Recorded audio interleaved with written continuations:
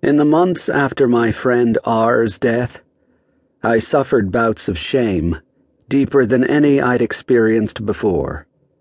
These were often followed by unreasonable fits of anger, which had me shaking my fist at drivers when I was walking and shouting at pedestrians when I was driving. At least I considered them unreasonable at the time, which is why I didn't tell anyone about them. Now I might accept all this as ordinary, a natural part of the grieving process, as inevitable as my eventual recovery. While I was in the middle of it, though, I didn't know recovery was possible. I believed, with near certainty, that I was slowly and quietly losing my mind.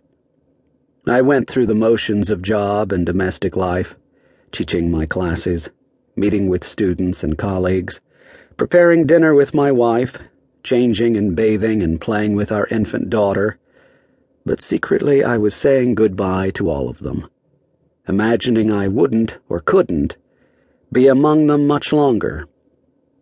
It both amazed and infuriated me that no one seemed to recognize how close I was to taking leave of my senses, how deeply I'd retreated into my sorrow, though keeping everyone from recognizing these things was exactly what I'd intended. My daughter was just shy of 6 months old when R died, and that may account in part for the intensity of my shame. For me to be immersed in the newness of her life when ours was ending seemed not only unjust, but incredibly selfish. I didn't deserve to delight in her smiles, to cheer her first efforts at sitting up on her own, to celebrate her reaching the half-year mark 2 days before R should have turned 38. I did those things anyway, in a distracted fog, all the while feeling I should have been actively mourning the loss of my friend, sitting in a darkened room in uncomfortable clothes, shutting out the world with all its potential for pleasure and contentment.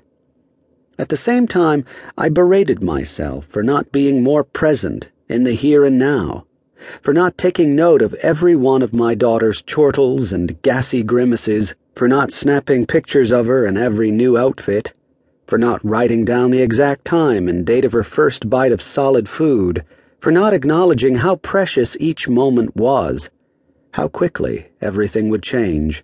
I was caught, in other words, between living and not living, a condition that wasn't entirely unfamiliar to me, but one that caused me terrible anguish and kept me from embracing daily routines as a means of accommodating what had been taken from me with what, for the time being, I still had. It was in this state, oscillating between wonder and despair, that I stepped out of my front door early morning in mid-March, less than 3 months after R died. 2 years earlier, when we'd first decided to have a child, my wife and I had moved to Salem, Oregon, to be closer to our jobs, and now I walked its streets at odd hours, 5:30 on a Sunday morning, 1:45 to midnight on a Tuesday, glimpsing its features through the dim filter of dawn or dusk, and seeing in its shadings hints of all the places I'd been before. What should have been a simple sidewalk in Salem became sidewalks in Morristown, New Jersey, in Chapel Hill, North Carolina, in Edinburgh, in Prague, and even in places I'd read about but had never visited. St. Petersburg, for example, where I'd been transported in the works of some of my favorite writers, Bible, Chekhov, Turgenev. I don't know what I was looking for in these places, or if I had any genuine hope of finding something. A suggestion of solid ground, maybe, or a map with which to trace my trajectory from the person I'd been to the person I'd become.